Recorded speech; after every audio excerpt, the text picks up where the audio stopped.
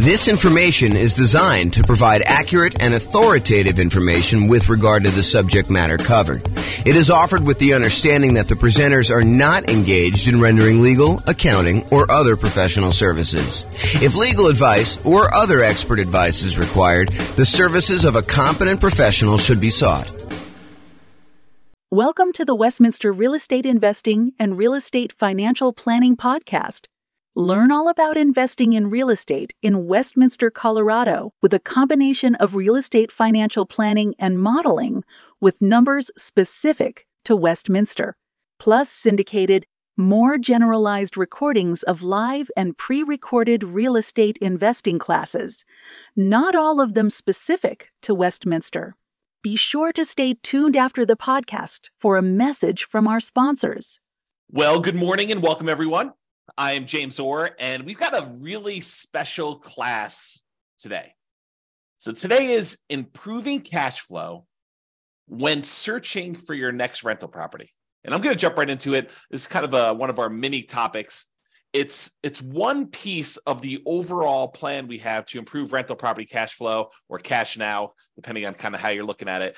But this one is really this first section here when you're searching for the property. There's different classes we're going to do on when you're financing a property, different classes we're going to do when you're trying to optimize which strategy to use, different strategies, different cash flow improvement strategies we have when you're trying to improve your property itself.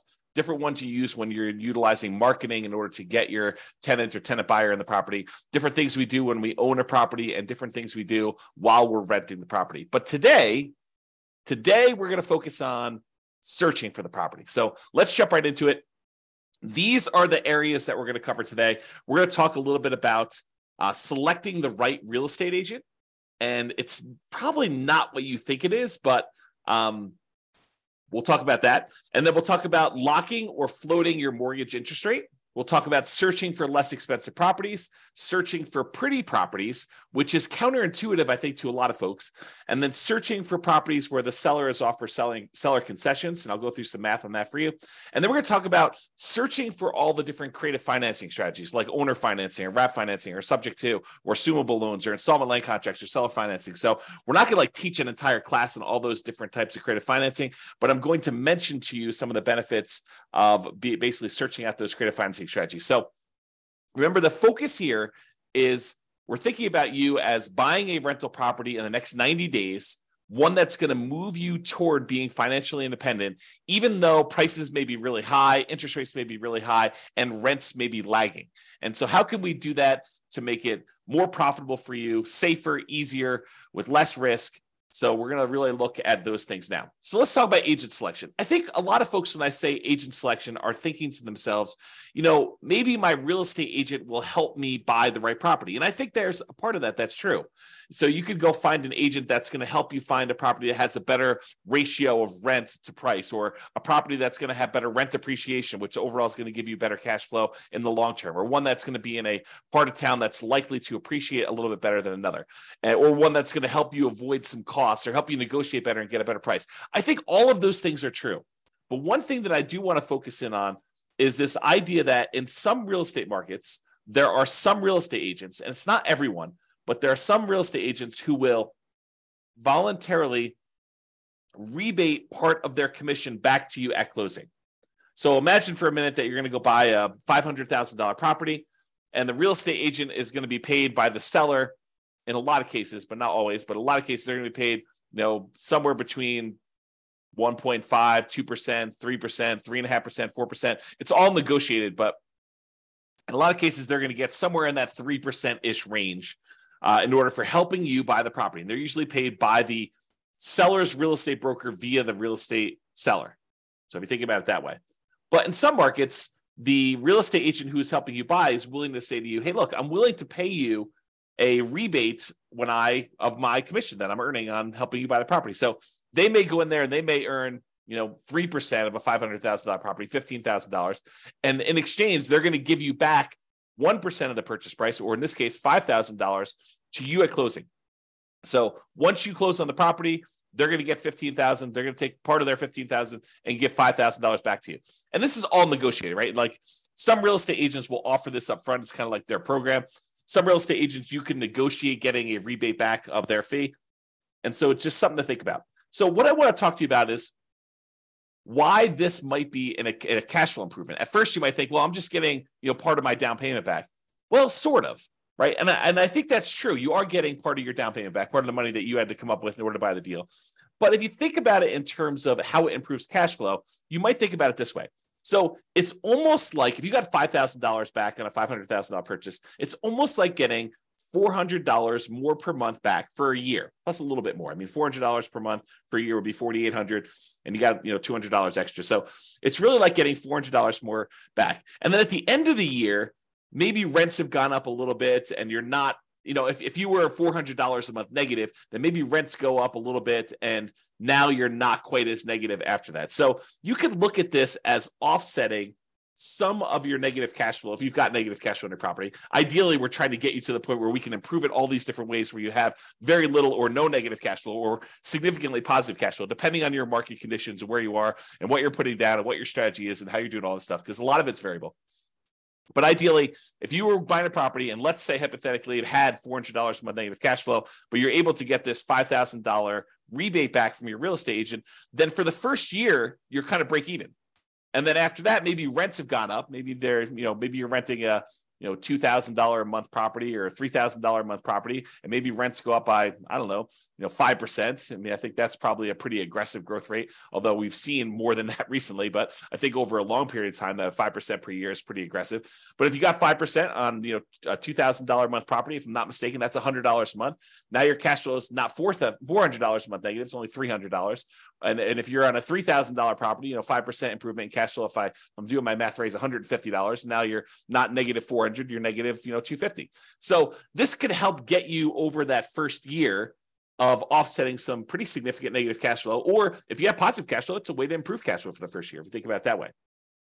Or a totally different way of looking at this, which I think is the one that most people are not finally attuned to, is you could take that $5,000 and instead of applying it directly to offset any negative cash flow or improving cash flow in that first year, you could say, I'm going to take that $5,000 and I'm going to use it to buy down the interest rate to improve cash flow on the loan I'm getting. Now, you may need the $5,000 upfront to kind of pay this to the lender when you go to closing, but you're getting it right back after you close as a rebate from the real estate agent in this example. So you may put up $5,000, buy down your mortgage interest rate, knowing that after closing, you're going to get $5,000 from your real estate agent, which could help offset the money you had to put up to do that. So how much improved cash flow will buying down the rate for $5,000, how much will that improve cash flow? Let's take a look. So this is a sheet that one of the lenders I've worked with locally here, his name is Matt Weaver with Excel Financial, but he just sends over a sheet showing you kind of what rates are. And this happens to be the rates that he sent over earlier last week. And so I just pulled it up. It happens to be for a $500,000 property for a well-qualified buyer. I believe they're putting 5% down. So this one shows you, I'm not going to go into all the detail. I probably should do a whole class on how to analyze these. In fact, I think it's on the schedule for doing financing.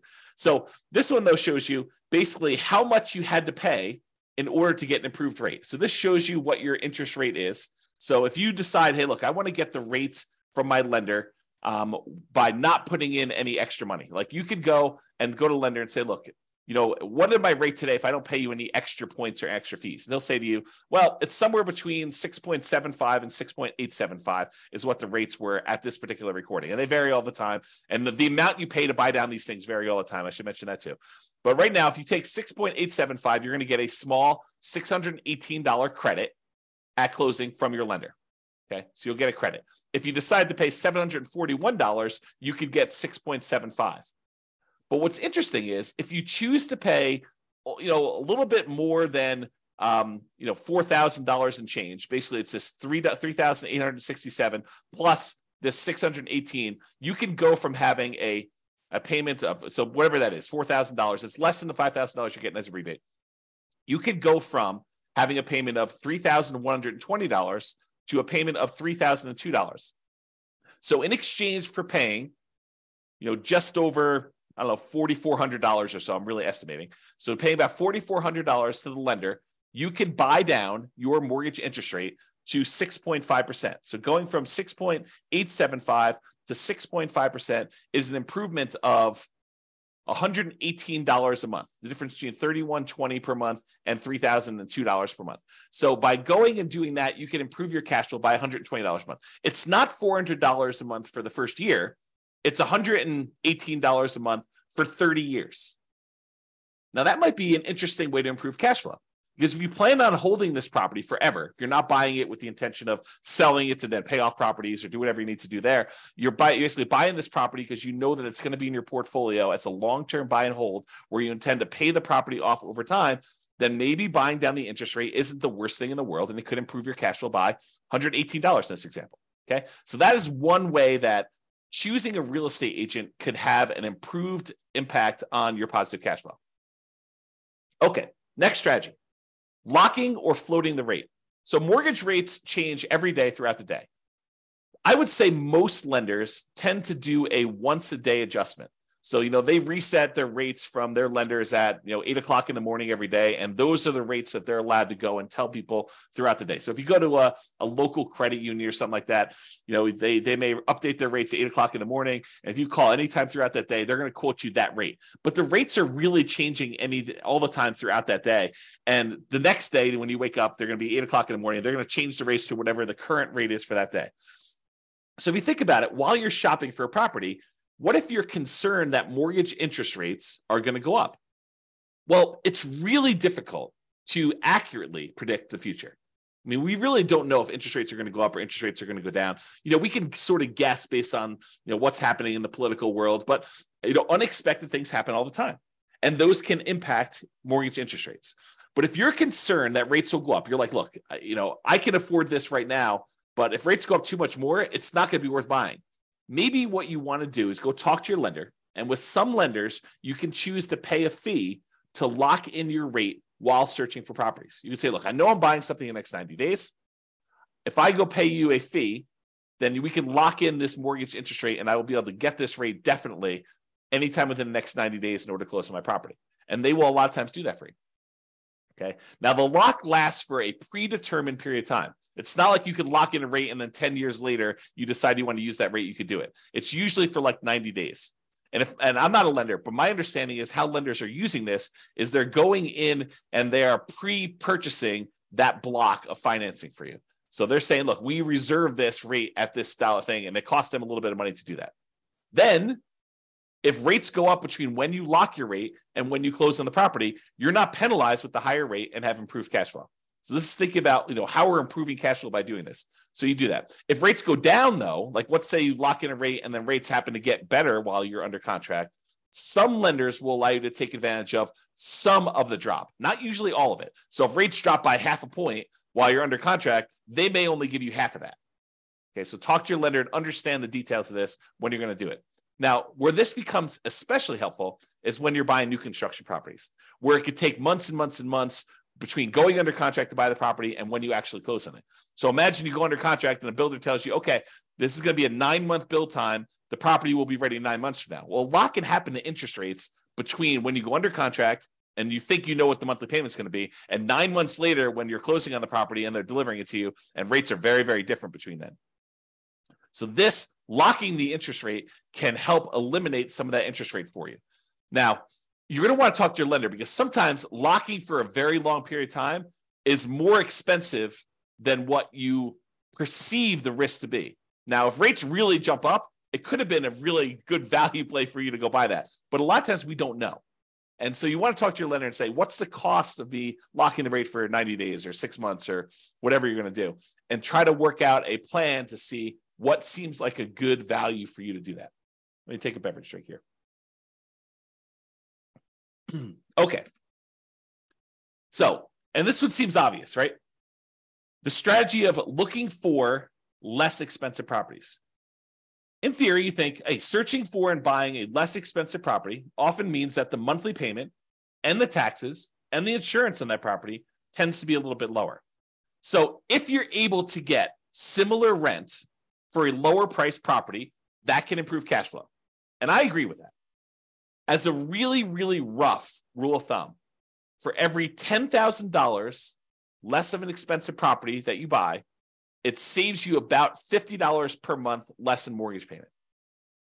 So if you've done, downloaded the world's greatest real estate deal analysis spreadsheet and you've analyzed a few deals and you kind of have a feeling for, if I buy this, whatever it is, 400, 500, 200,000, $1 million property in my marketplace, and if I get this rent, I'm going to have $100 a month positive cash flow or negative $200 a month positive cash flow. You could think to yourself, okay, well, I know what a deal is at 500,000 as an example, and I get $2,000 a month rent. If I go buy a $490,000 property, well, that's going to be about $50 better cash flow. Really, really rough math. Okay. And so let's talk about where that comes from. So this is based on I'll tell you the story first. When I was a kid, my father was a real estate agent.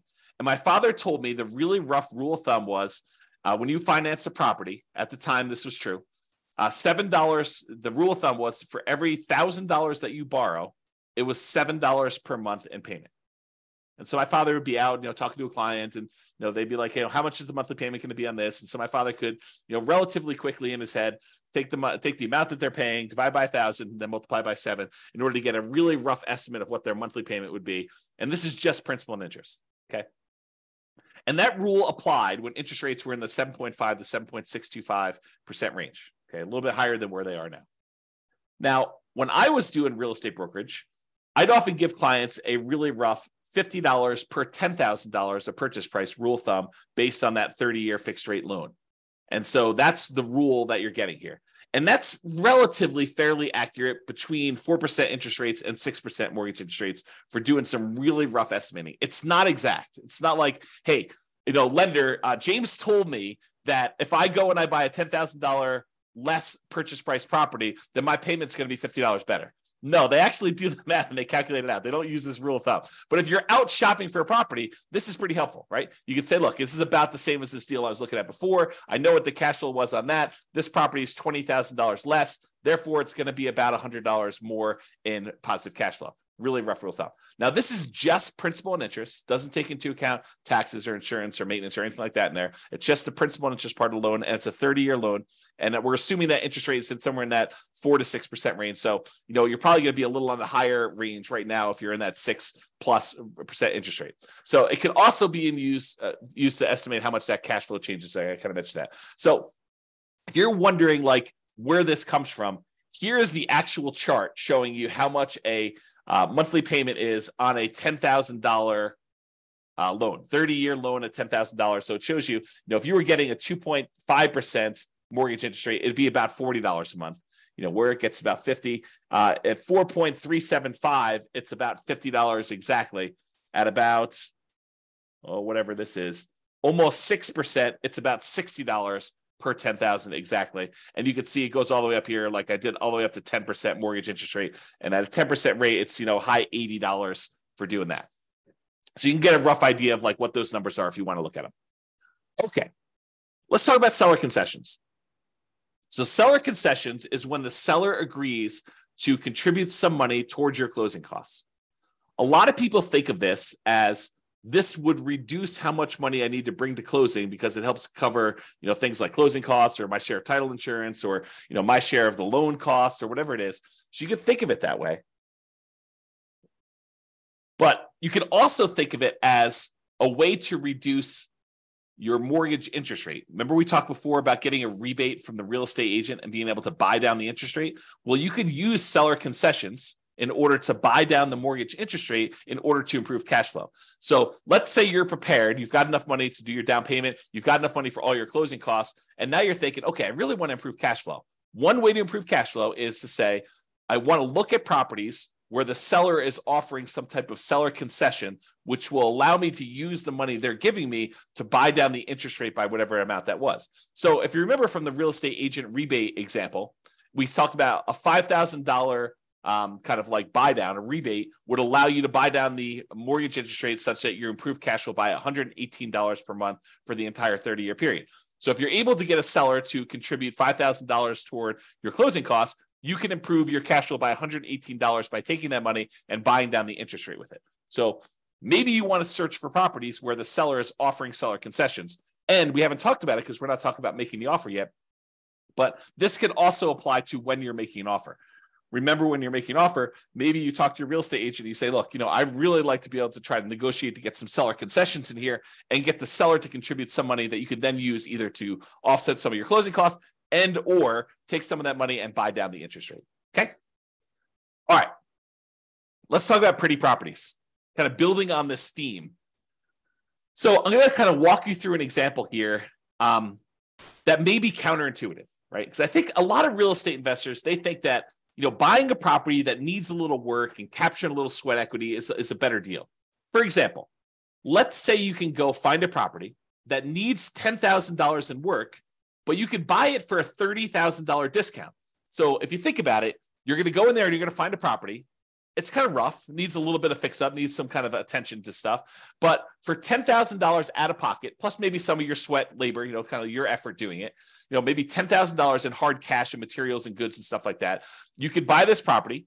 You're buying it at a $30,000 discount, such that if you put in the $10,000 worth of work, you've captured, using sweat equity, I use captured in kind of quotes there, but you captured $20,000 in equity.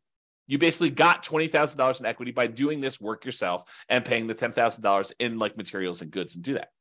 So if you were going to buy a property that way, and if you were going to sell the property or eventually do some type of cash out refinance where you could take advantage of that equity that you captured, ultimately that could be advantageous to you. I will totally admit that. However, what if you have zero intention of ever selling that property? And you have no intention of actually doing a cash out refinance on that? What if you're buying this property because this is going to be one of the assets you plan to have in your portfolio long-term as a cash flowing asset that is going to help you achieve financial independence? Well, if you're thinking about it that way, does it really matter that much that you captured $20K in equity? Well, maybe. I mean, buying a property at a $30,000 discount, it does improve cash flow, right? Because you're basically borrowing less.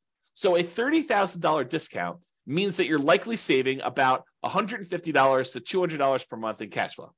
How do we figure that out? Well, it's that rule that we just talked about, right? It's this little chart that we showed, how much you save on a $10,000 payment. Well, if you're buying a property for $30,000 less, it's three $10,000 groups. And we estimated, in this 6.25% interest rate, it's about $60-something, low $60 a month. So times three, because we got three of these, and that's about $180, maybe $190 a month. So I'm estimating here that it's in that $150 to $200 per month cash flow range. And it depends on the interest rate, what it's going to be, okay? Because we're borrowing less, okay? That's how we got that number.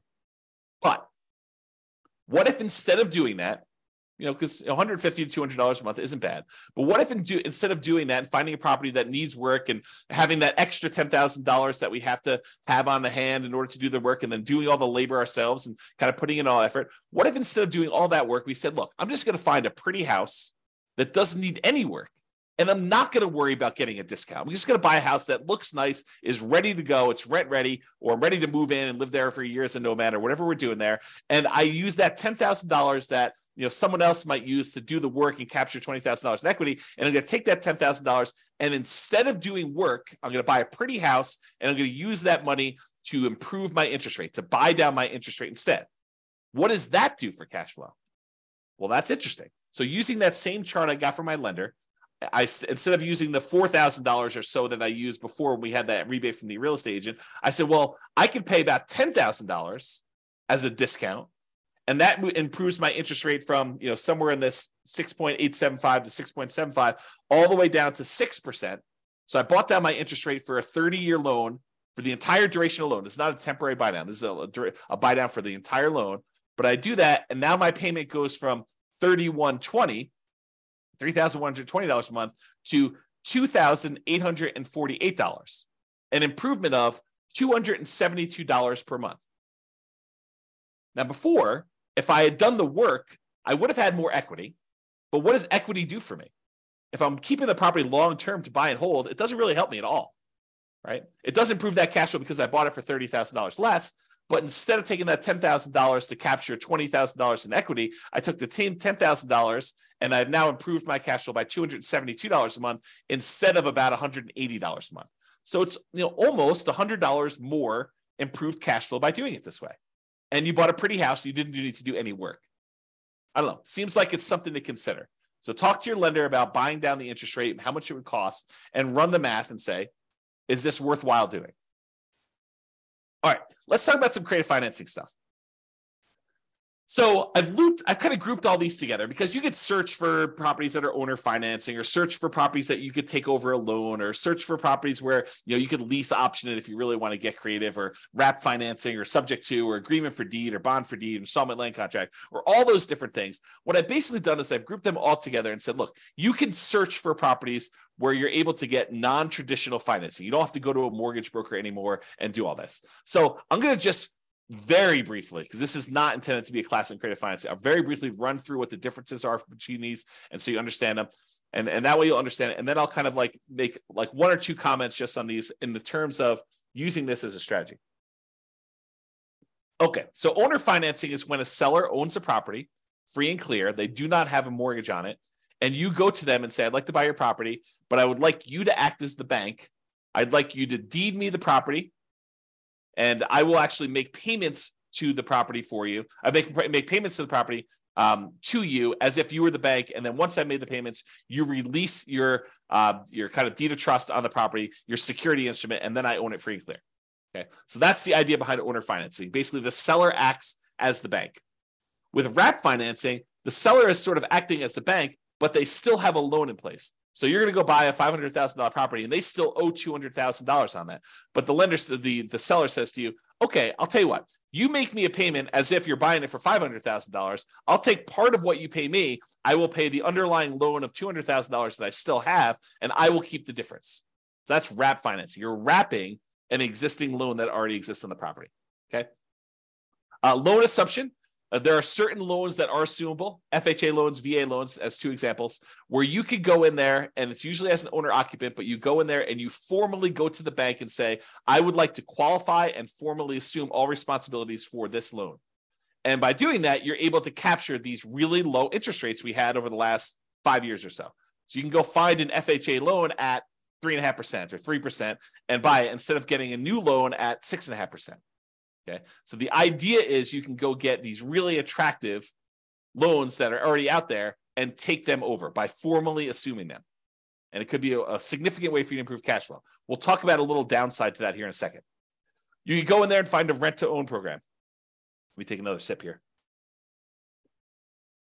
You could go find a landlord who's tired of being a landlord and say, look, I'd like to rent the property, but I would like ultimately the ability to own this at some point in the future. I'd like an option to buy the property a year or 2 or 3 or 5 down the road, or I would like a purchase contract to be able to buy the property that is a year or 2 or 3 or 4 or 5 down the road that I could use to buy the property from you. So I'm going to rent it from you for a period of time, and then I'm eventually going to buy it. And you could do this if you're an owner occupant, or you could do it if you're an investor who wants to then sublease the property to someone else. So that's the kind of rent-to-own, lease-to-own, lease option, lease purchase family. And then you have the agreement for deed, bond for deed, contract for deed, installment land contract. This is sort of like a car loan where you don't get ownership. You don't get title to the property until you fulfilled your obligation, but you have a contract in place that says, if you make these payments for this period of time, at the end of that period of time, I will then give you a deed for the property. So it's a kind of a variation on owner financing that more protects the seller in a lot of ways, because they don't give you ownership of the property until you've done what you agreed to in the agreement, whatever that is, agreement for deed or bond for deed or contract for deed or installment land contract. And then finally, subject to is when a seller deeds you ownership of the property and they leave their existing loan in place. It's sort of like a subset or variation on wrap financing.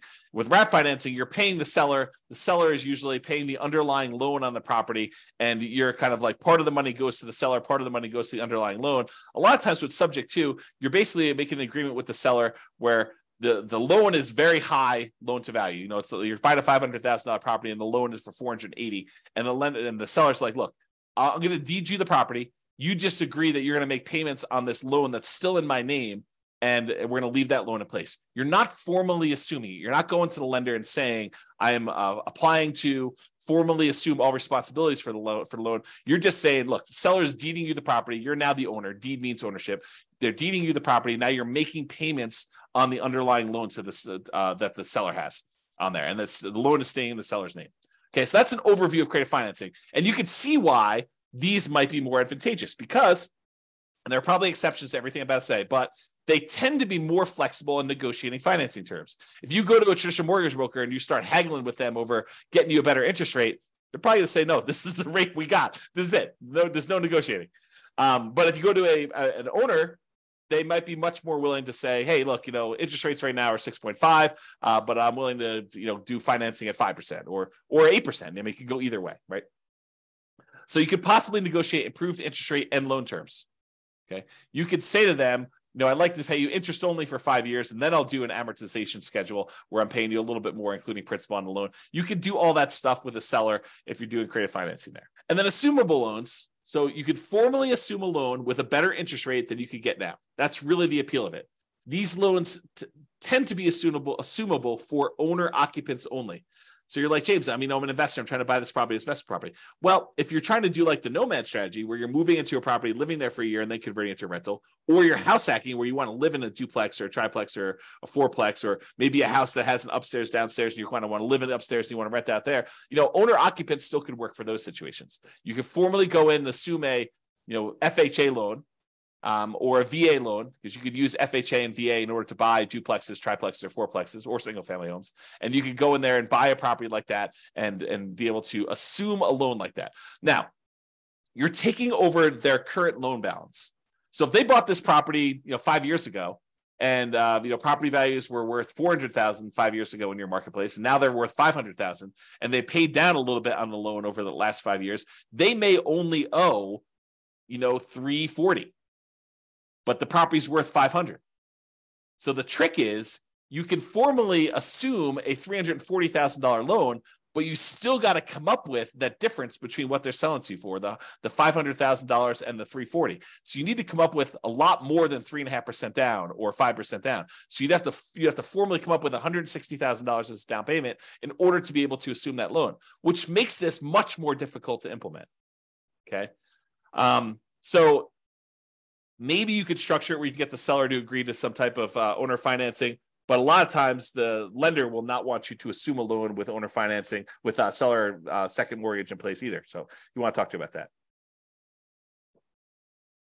All right. So those are all the strategies to use when searching for properties. And optimizing cash flow is not something you only focus on after you own the property. A lot of people think, I'll worry about optimizing cash flow after I bought the property. Well, you're eliminating some of your choices and options if you do it that way. There are things you can and maybe even should be thinking about when you're searching for properties to improve your overall cash flow. And better to take a more holistic approach and optimize at all the different various stages rather than just when you're trying to optimize for rent. So that's it. That's all I got. This has been James Orr. I hope you've enjoyed. We will do the other sections, the other kind of like stages for improving cash flow in other mini classes. So stay tuned for those. Bye-bye for now. With home prices up, mortgage interest rates up, and rents up, but not quite enough to counteract the higher prices and interest rates, cash flow on rental properties in Westminster is harder than ever. Book a call with the Real Estate Financial Planner to apply our proprietary 88 strategies to improve cash flow on your rentals. See the show notes for a link to schedule your call and improve your cash flow today. If you're a real estate agent, lender, or professional in Westminster that wants to help our real estate investor listeners, consider reaching out to learn about collaboration opportunities with this podcast. We'd love to add more value to our listeners by having you assist our investors buy, sell, and finance their real estate investments. See the show notes to schedule a call to discuss collaboration opportunities.